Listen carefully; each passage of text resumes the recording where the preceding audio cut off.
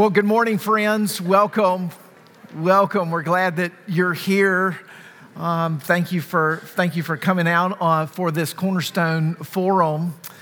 As this morning we begin to address a subject matter that, well, I should say, end in some ways, a subject matter that a whole number of you have been studying over the last several weeks on end of life issues. Aging Matters has been the Sunday school class that is wrapping up today. And if you'll notice in the bulletin, just to underscore a couple of things schedule-wise as we get started, next week we have a corporate time of Thanksgiving right here in the sanctuary for any and all to be able to come to. And I want to urge you and encourage you to be here next Sunday morning in this same time and same space for the opportunity to just give thanks to the Lord. There'll be a microphone up front, and it will be open mic style. So we're just going to encourage folks. We'll have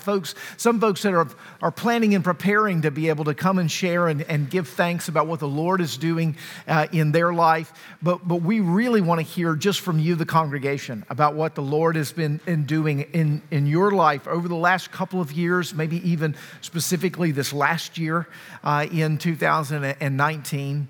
And so we're really looking forward to that time together.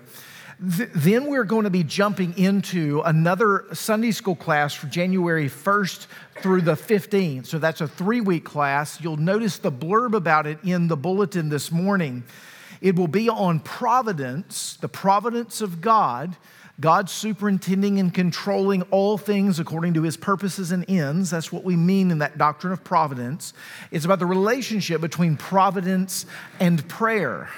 Maybe you've asked the question before, if God is in control of everything and he has his own purposes in all things, then why do we pray? What's the meaningfulness of prayer? What's the purpose of prayer? And so our own Tony Giles is going to be spending some time in those 3 weeks, December the 1st, what's that, maybe the 8th and the 15th or 7th and 15th, talking through those together with you. And so I just want to encourage you as we go through December to be jumping in to those opportunities, to give thanks next week, and then for the 3 weeks that we have, we'll spend time in December regarding providence and prayer. But for those of you who have been a part of this study in Aging Matters, you've been able, just looking over, I've been teaching another class, so I haven't been the opportunity to be a part of the dialogues each week together, but I understand a number of very practical and important matters related to aging and related to what it means to die in the faith. And we're going to talk a little bit more about that today as we consider faithfulness in all the way to the end, as we press towards the finish line of life. And today specifically, try to deal with those end of life issues, try to address those in a way that would be biblically considerate and faithful, trying to stay close to what would be, I think, key matters, key issues related to this, the reality of death and what it means to be faithful all the way to the end. And so there's a handout that's been sent around as I was giving these few opening remarks. Do you all have one? Were you able to get a handout as it was making its way across? Wonderful. I wanted to take some time this morning to work through this handout with you and to think a little bit about what right conduct and faithfulness would look like in making some difficult decisions as we move towards the end of life. Issues related to treatment, issues related to care, caregiving, as we seek to, in many ways, love our loved ones and love each other in the body of Christ all the way to the end of our lives here and the beginning of our lives in the presence of the Lord and the fullness of that very reality, shepherding to in and through that season of life. Now, part of the goal and hope today is not to be able to get to every single particular bioethic or biotech issue that is out there, because that would need its own series to be able to address. What my hope and plan and objective today is to look largely at the priorities that one needs to have in view when you are headed towards that final stage of life, so that you're thinking biblically faithful in making those decisions, either for your loved ones, if you are a power of attorney or a surrogate in helping make those decisions, or you're one shepherding towards crafting a living will, or you're at the bedside with that loved one in a semi-conscious state, or you yourself are nearing those days and you want to help prepare your family to be able to walk with you in those seasons. We're all at different stages with regards to that. What would the Bible want us to prize? What would it want us to prioritize? Where would it want our minds renewed as we seek to walk that path by faith and not by sight? And that's really what our hope and our plan today is in dealing with these end-of-life issues. And what I hope will be at least a large thumbnail sketch. And then I'll point you to some particular resources that I think will be really helpful to you on a variety of issues. Now, before we begin, I want to pray and ask for the Lord's help and our blessing and His blessing in this time. And also that I want to just note for you after I pray, tell you just one little quick story of an early church father who I think sort of helps us situate this discussion of bioethics and end-of-life decisions. An early church father who led with mercy and who helped us see the connection between the physical and the spiritual as a deep part of what it meant to be biblically faithful.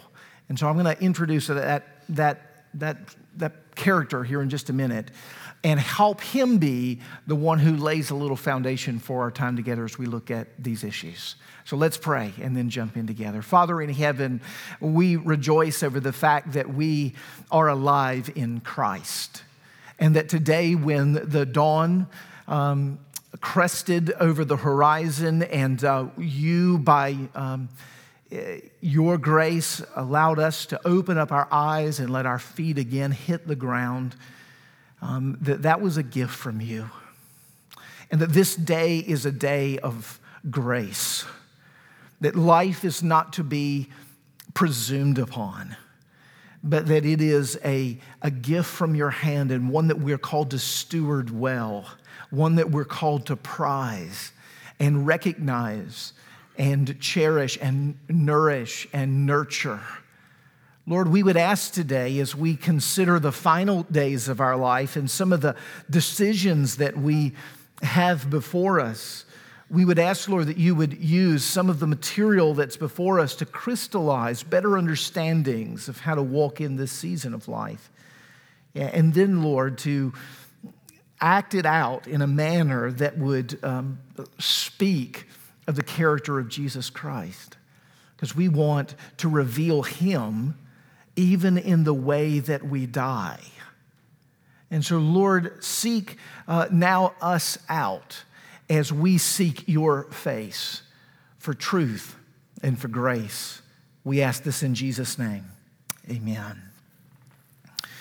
Well, I mentioned a second ago an early church father that I wanted to introduce to you today. And I want to encourage you maybe to do a little bit of research on him, because I think he's very, very helpful in thinking through the subject of mercy as it relates to the care of one another physically.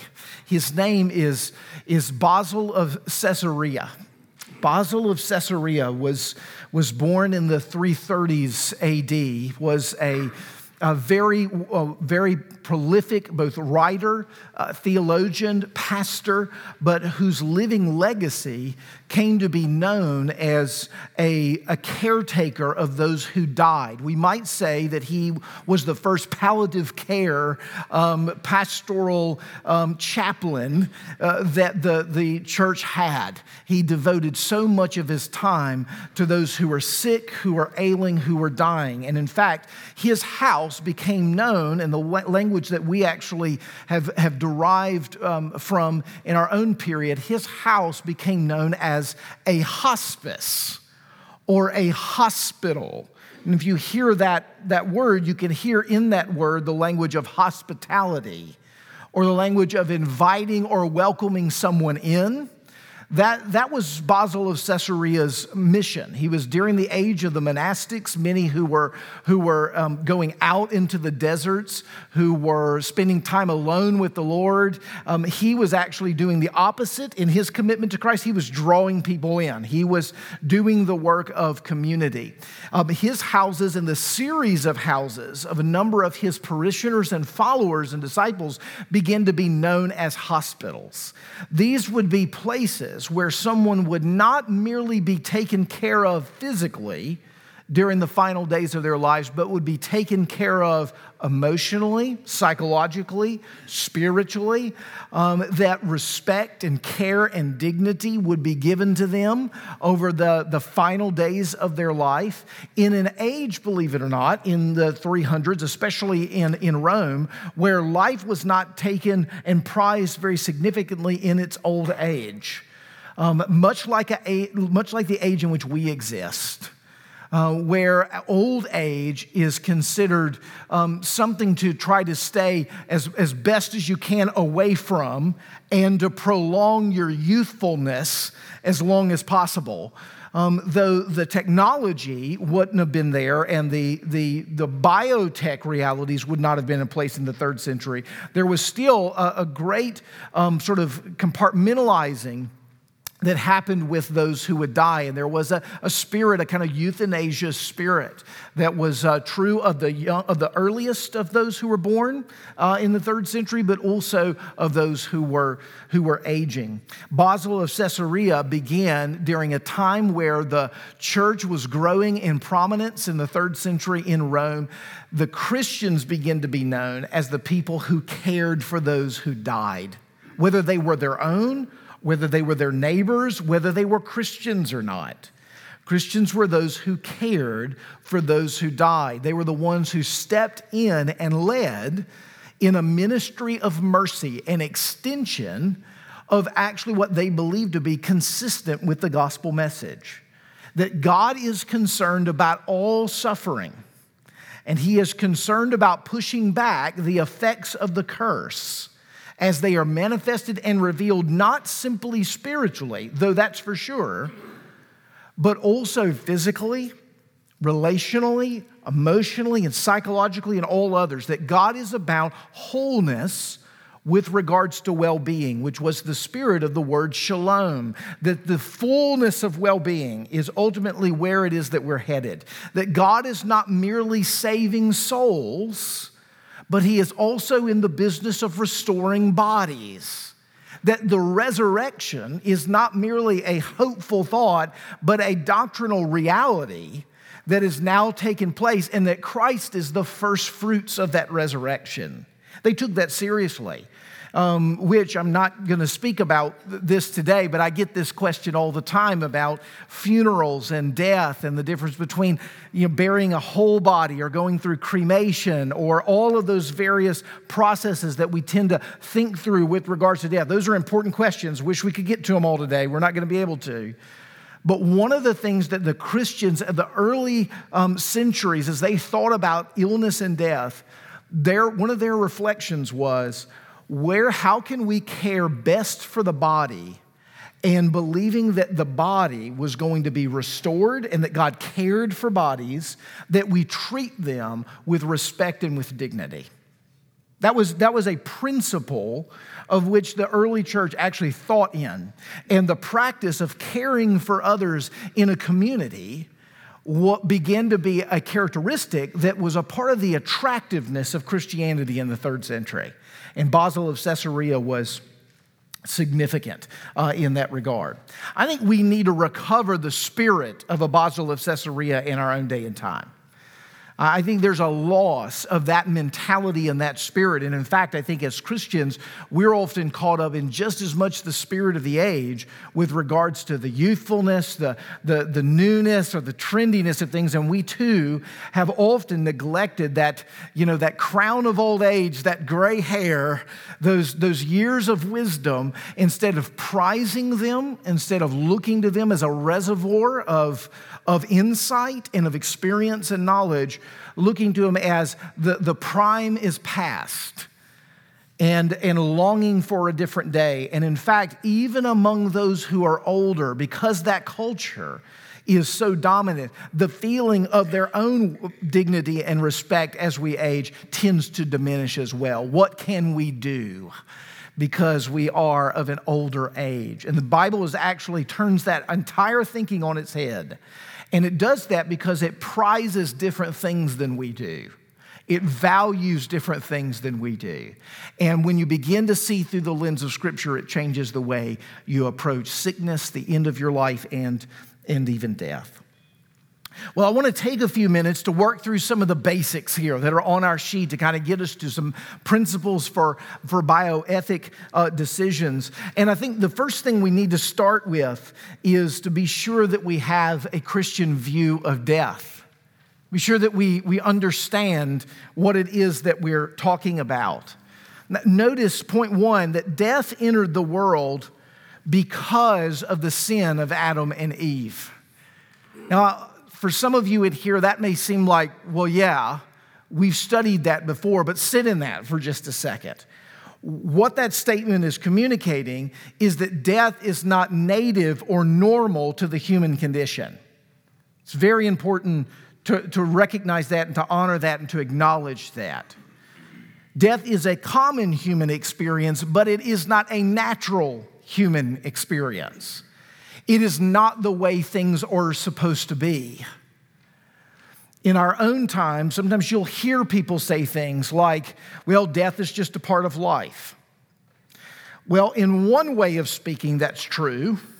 In another way of speaking, that's not true. We need to ask what we mean by that statement, that death is a part of life. It's become a normal part of our existence post-Genesis 3, but it's not a normal part of life in terms of design, the way things were actually made, which is why you have such a strong reaction to it. And why I have such a strong reaction to it.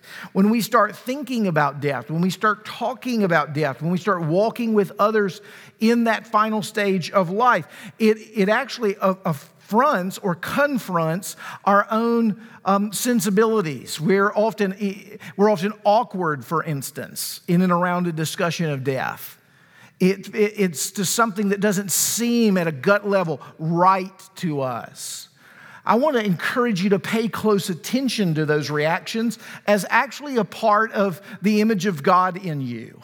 Because God is an always living being, a never dying being in the fullness of his nature and character, and you being created in his image, he is a God of life. Your desire for life as opposed to death is built into you. And when death comes our way, that sense of grief, that sense of loss, that sense of awkward, how do we deal with this? That sense of loss and the questions like meaningfulness and significance begin to rise up are a part of the reason for that. This is actually the nature of the way things have been made. Thirdly, though, notice death was conquered through the death and the resurrection of Jesus Christ. This is the reality that we live in presently as believers in Christ. Jesus has overcome the grave on our behalf, according to Paul in 1 Corinthians chapter 15. That whole chapter he devotes to the resurrection of Jesus Christ, and he wants us to know that that is our hope. He even says, if Christ has not been resurrected, we of all people are most to be pitied. In other words, our hope is hopeless if he hasn't overcome the grave, because the grave is referred to in that very passage and other places as an enemy. as an enemy that comes knocking on the door of every person. So as we look at this sort of narrative of death, death invaded, it brought into the world. It's an outsider. It's a part of our common experience, but it's not natural. But it has been conquered through the death and resurrection of the Lord Jesus Christ. How then should we view death? How should we look at it? Well, we should consider it first an enemy, not a friend. It's an enemy, not a friend. When it comes and you see that it ravages the bodies and the minds of those in whom you love, and it breaks your heart, it ought to. That's an appropriate reaction to it. It is an enemy. It is a robber. It's not for your good in its design. It should be presented to you and understood in your sensibilities as an enemy. That's an appropriate response to it. And yet it's not the only response. But as a Christian, it is not to be feared. Because as an enemy who comes and still does its dastardly deeds to our body, we know that it has been overcome in the resurrection of Jesus Christ. So we look at it as a defeated enemy. We recognize it as an enemy who at this current state and time will have sway over our own physical bodies and minds and hearts often, and yet we recognize at the same time that it has been defeated, that the death blow has been given. So much so that the language of 1 Corinthians 15, when Paul says, death, where is your victory, where is your sting, and it's put in a poetic stanza in 1 Corinthians 15, it's actually in the language of the Greek a taunt. It is to make fun of death. Oh, death, you used to have power, but it's as if you've been declawed. You've been defanged. Where is your sting? Where is your victory? Because Jesus has overcome the grave.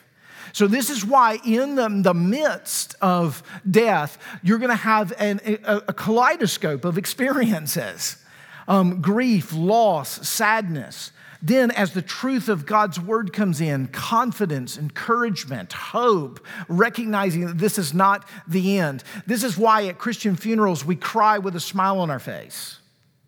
We recognize the pain of the moment and the enemy of death has come, and we also recognize this is not the end.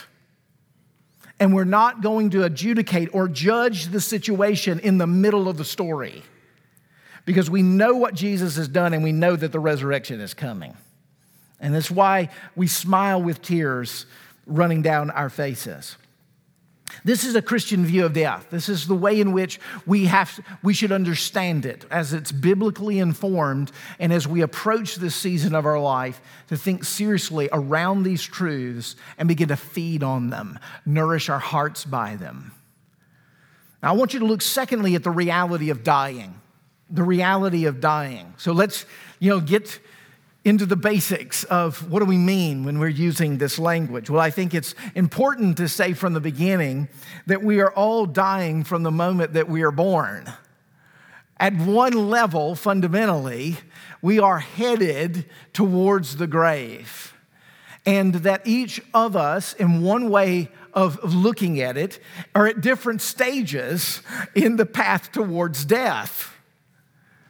Now, that's one way of looking at it, maybe not the most hopeful of all of the ways to look at it, but it should be, I think especially in our time, not be something that's avoided, but something that's brought into our awareness. That we have a limited scope of time here on earth, and if Jesus tarries, every one of us in this room is going to die. And we do ourselves and those around us a disservice when we act like that is not true. And there's no reason to act like that is not true if you believe that death has been conquered. There's no reason to act that way. If you believe that death has been conquered and you're moving from life unto life, to live is Christ and to die is gain, the Apostle Paul tells us in the letter of the Philippians. If we believe that, there's no reason that we shouldn't welcome that very reality into our lives. Now that needs a lot of care. That needs a lot of shepherding. Not at every point in time does that awareness need to be immediately accessible to us based upon where our souls are at any given moment.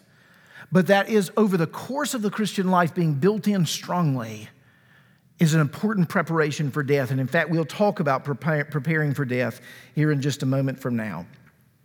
But where we want to focus most of our time is in these second points and then down into section 3. When we say someone is dying, we mean that they have entered into the dying process, that the final days are here, that we're on the last couple of pages of their life. The dying process has begun.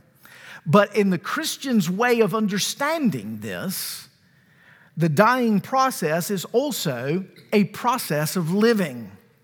They are alive. We need not forget that. What we often will look at is that they're dying and it's sort of over, like it's over. Their life, we think of it or sort of step back in our minds even in that way. But instead to say, they're living. And when we say that they're living, we actually think of it as the Bible often gives to us as a race that we're running. It speaks of death very often in that way. And when it speaks of the final days, those days where we're moving towards death, how does it speak of them? It speaks of them not as I'm tapping out, not as resignation, but as leaning into the tape. This is why Paul can regularly say things like, though my body is wasting away, my soul is growing stronger day by day. As my body is showing the ravages of sin and is not long for this world, I'm leaning in to the world that is to come. And in fact, that language of he or she is not long for this world is the very picture of a finished line. They are not stopping and dying so much as they are finishing. They are completing. The Bible turns our attention to perseverance. That's where it wants your focus. Focus not on simply loss, nor on things being over. And in fact, when we think about those in eternal capacities, loss and over, those actually eternally aren't true of them. That's true of your present experience.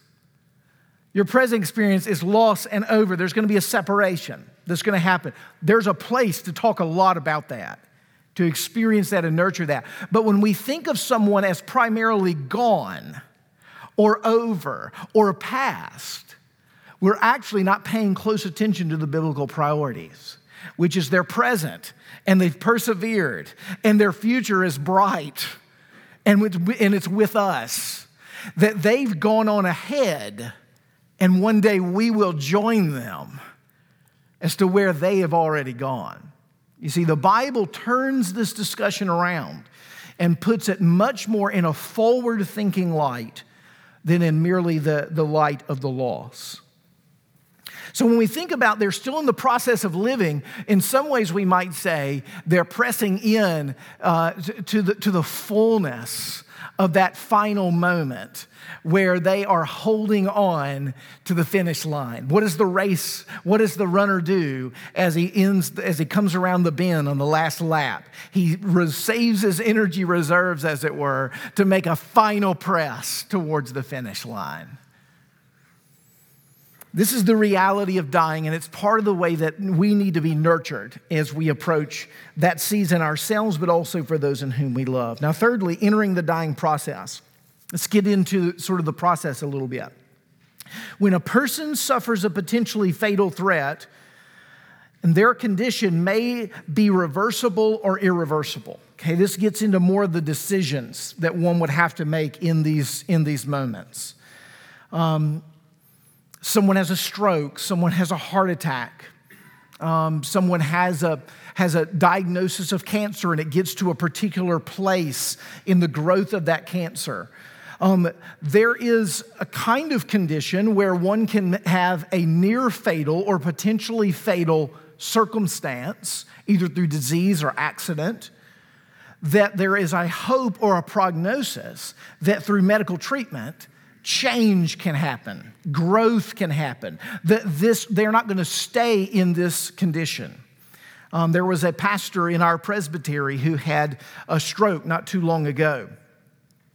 And I saw him recently at one of our committee meetings and was asking about how he was doing.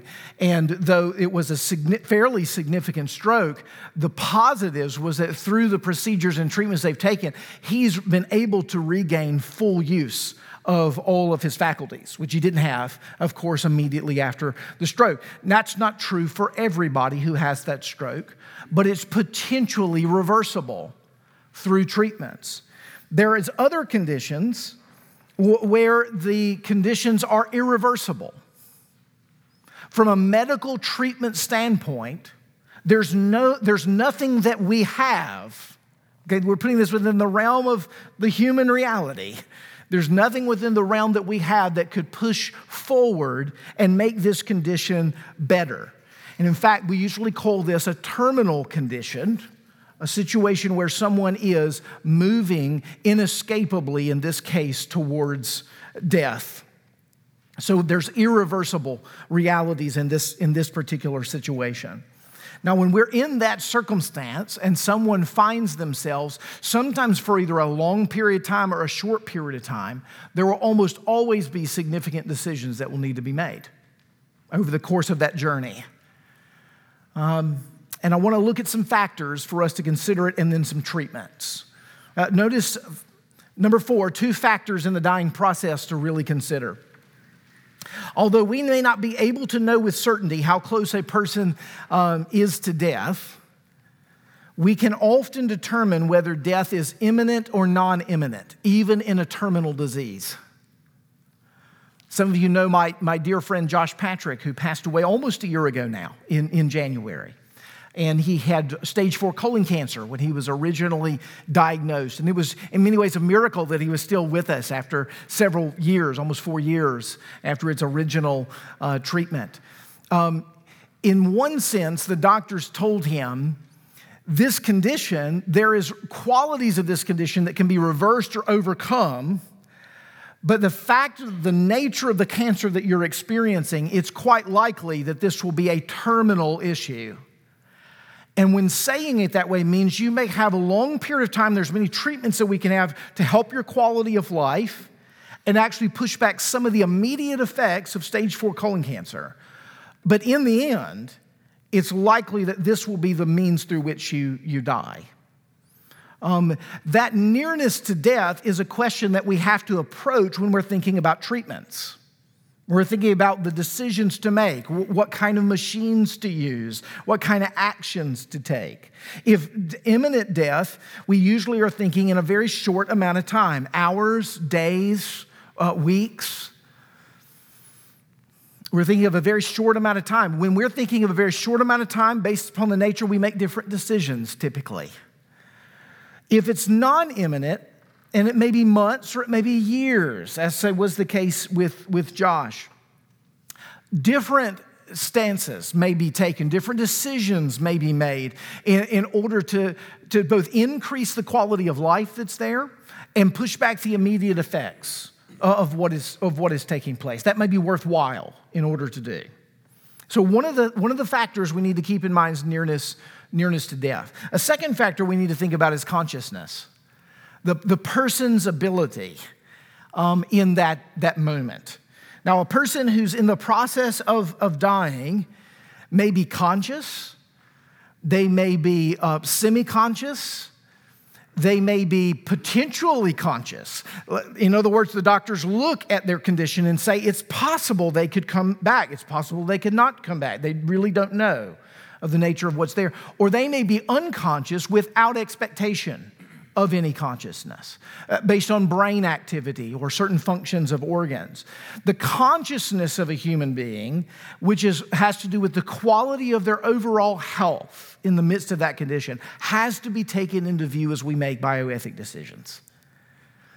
And as we look at some of the approaches to treatment, we'll see that some of those decisions, as we are thinking biblically about the priorities of Scripture, help us make those decisions depending on some of these factors. The Bible would sort of guide us, would lead us wisely, not by prescribing, but by direction, by wisdom and direction. So a person who is permanently unconscious, for instance, in the midst of a dying process, will likely have either a durable power of attorney or a surrogate of some sort who is helping make those decisions for them to continue their level of care. But if they are conscious, even semi-conscious, the ability to engage, the doctors, along with the family, are going to be spending a good bit of time determining how is it we make the decision about what needs to be done. And if you're put in one of those circumstances, how do you step up to be able to serve in those capacities? Or how do you let your family know how you're thinking about these things when you get to such a condition or you get to such a place? Those are the questions we want to look at in section 5, the treatment of the dying.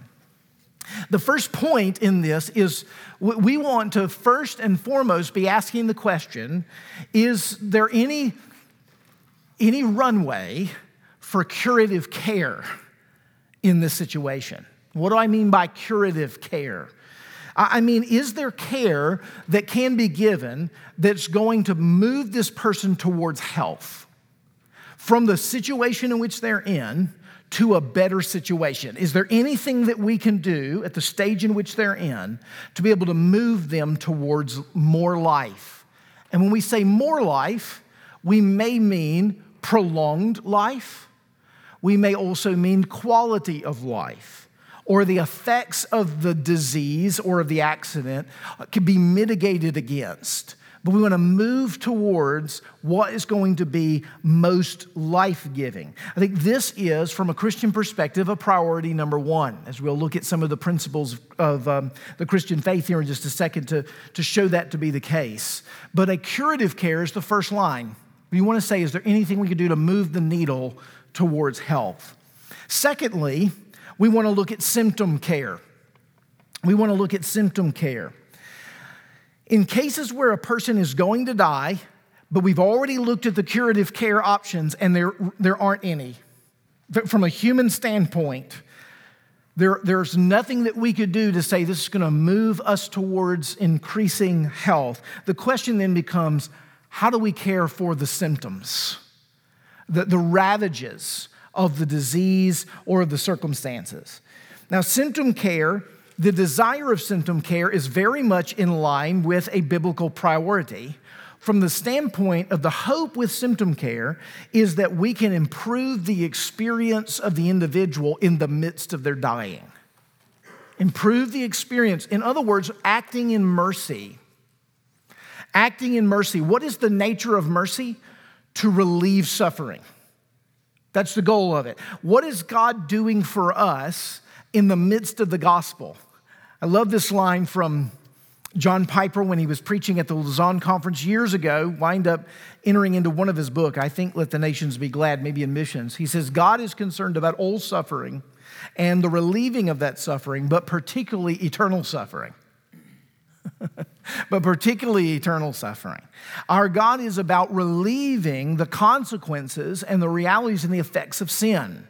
In fact, when we think about the new heavens and the new earth, what is it ultimately going to do, but what's going to bring about fullness in terms of well-being? It's not just length of life, it's quality of life.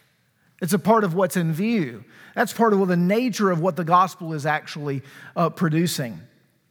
And so when we think about symptom care, we're actually asking the question, can we improve the experience or the quality of the person who is in the process of dying? For instance, my grandfather died of lung cancer. He had a tumor for years in his lungs. First it was small, and then it grew, and it became a place where it was actually inoperable by the time that they had discovered it. Over time, it led to his other organs beginning to shut down, which was the nature of the way the cancer actually operated.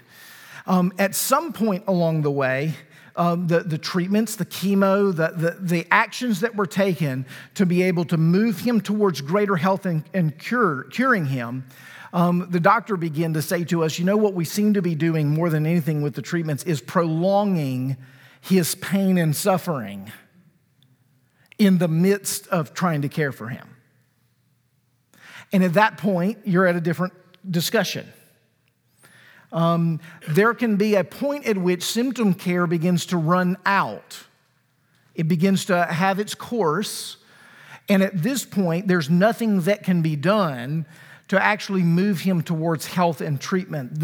At that point, he was early on, a year earlier, he was dealing with shortness of breath, and he was on a respirator and on a breathing machine, which deeply limited his ability to actually have certain quality of life aspects, but it increased other abilities, like breathing and being able to interact with us consciously during those final days. It made sense until we got to a certain point where it actually seemed as if the care, or the helping, if we could put it this way, may be actually either useless or even hurting, as can sometimes be the case. This moves from symptom care to really comfort care. At the end of someone's life where they're in the throes of the final days of their suffering, when death becomes imminent, maybe hours, maybe days, symptom care moves to more palliative care, this comfort care. And the main distinction is providing at this point relief for those who are dying. The focus is not even on mitigating necessarily against all of the symptoms of the disease that's there, but beginning to give comfort so that they can finish their days and making those final days as comfortable as possible. In the midst of all of these, curative care, symptom care, and comfort care towards the end, this final care is very important. I think you see this in Basil of Caesarea's ministry as well, what has been called respectful care or respect care. This is the recognition that as we die, our bodies deteriorate on multiple fronts, and we become those who can't take care of ourselves in the way that we once could.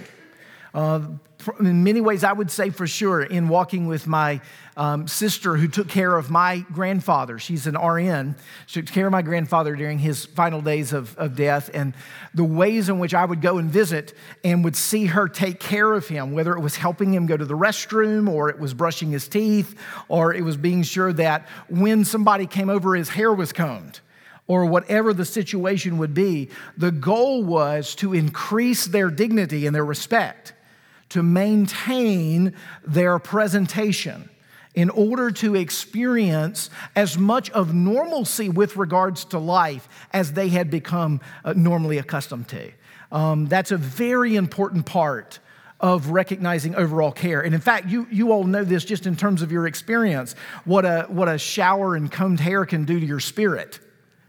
We are body and soul union. Our health is often very much connected to our sense of self and connected to others in relationship. Alongside each of these aspects of care, the whole person needs to be in view. The whole person needs to be in view. And really, when you think about this is really one of the hardest things about getting old and about heading into that final stage of life, is that sense of loss of independency. That loss of control that's there. If you've taken care, if the Lord's put you in a place where you've taken care of someone who has died, and you were their main caregiver for a number of years, you know how challenging it is to offer help when they're not ready yet to receive it, even if they need it, because they're not there yet. You understand what I'm saying? And you know what a loss it feels like to have certain things, qualities of life that you've taken for granted as normal, begin to be removed from you. The importance of care is knowing to walk those lines with wisdom while genuinely caring for not just their body, but their psyche and their soul in the midst of that. Helping both to protect the care of their person, but also to minister in such a way to where they are more inclined by God's grace to give over and to do so with dignity and respect.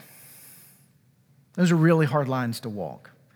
In Galatians 6, verse 1, and then later in Galatians 6:5, we were talking about this actually Wednesday night, and it just occurs to me that it fits here as well.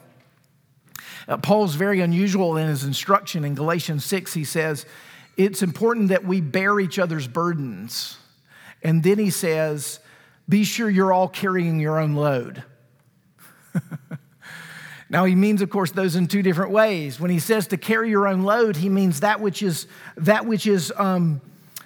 of the weight that you can carry. Know your proportions.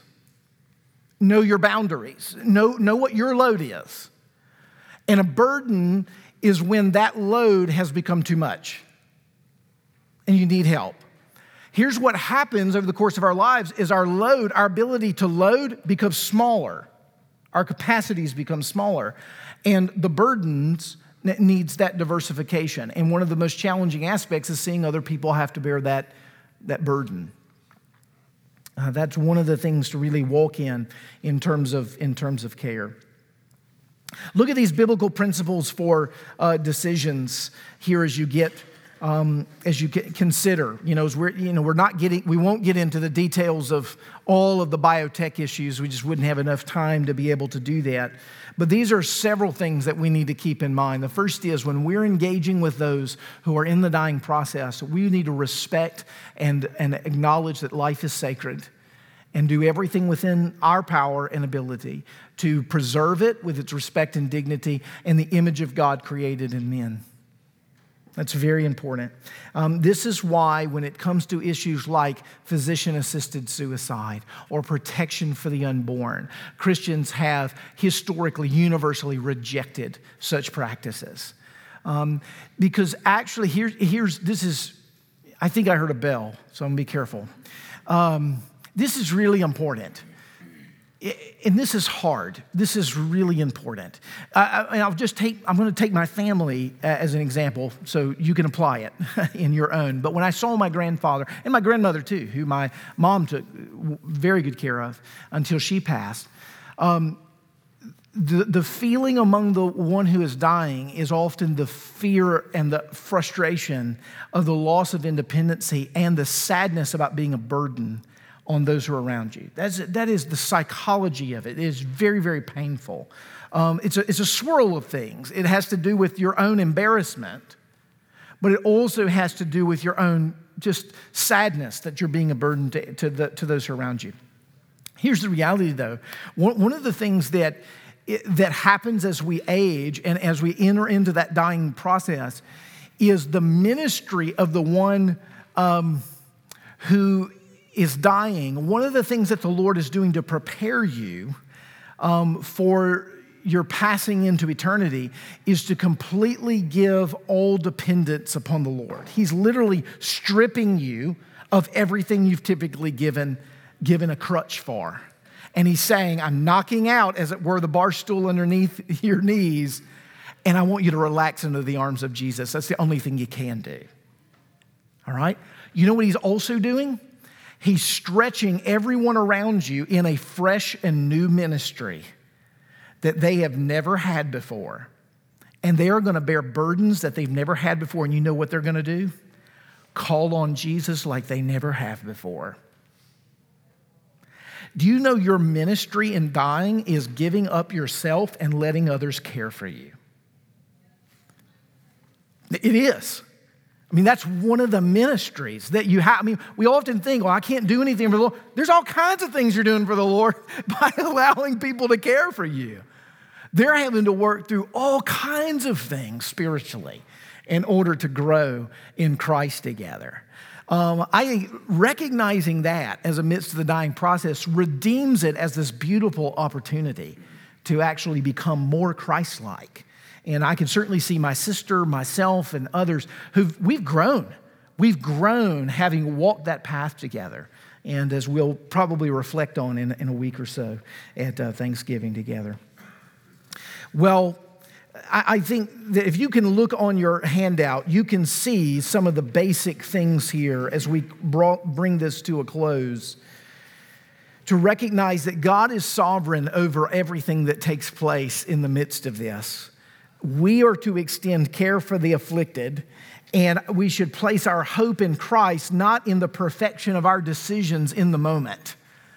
Oftentimes we are over-responsible in the way that we make these decisions and consider ourselves as either making a decision or not making a decision to the death of the person or the lack of care for the person. Just remember, for those sensitive souls among us who are going to embrace it in that way, like it's going to be the burden for you and forever, just know that God is superintending even the weaknesses in that process and even the mistakes in that process. And you are going to find out in eternity that whatever decision you think could have been made better or however it could have turned out, that He was doing something remarkable in the midst of that is going to, in time, bring forth real hope and understanding. It's going to become clear when life to life is going to be the experience of the new heavens and the new earth. So take that into account as you think of preparing your own heart for death and walking with loved ones in death. Let me commend those resources at the bottom. Let me just note one as we go. Between Life and Death, Dr. Catherine Butler. I named that one at the top. I think some of you have used it actually in the Aging Matters class that was in here. It's on the bookshelf. It is an excellent resource. And one of the things that she will do is go through ventilators and feeding tubes and she will do the whole thing from a Christian perspective, and will do an excellent job of getting into the weeds of the particulars of the issues, which is a lot more than we're able to do in our time together today. So let me commend you. Do your homework in that and get prepared for eternity and help others get ready to meet Jesus together.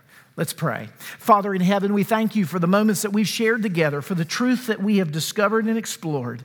We would ask that the testimony of this church would be that of the followers of John Wesley years ago, when he was asked, why is it that the movement of the gospel through those who are your disciples is having such effect? And he very simply said, my people die well. Lord, let us die well in Jesus and learn that when we die, we live. We pray this in Christ's name. Amen. Thank you all.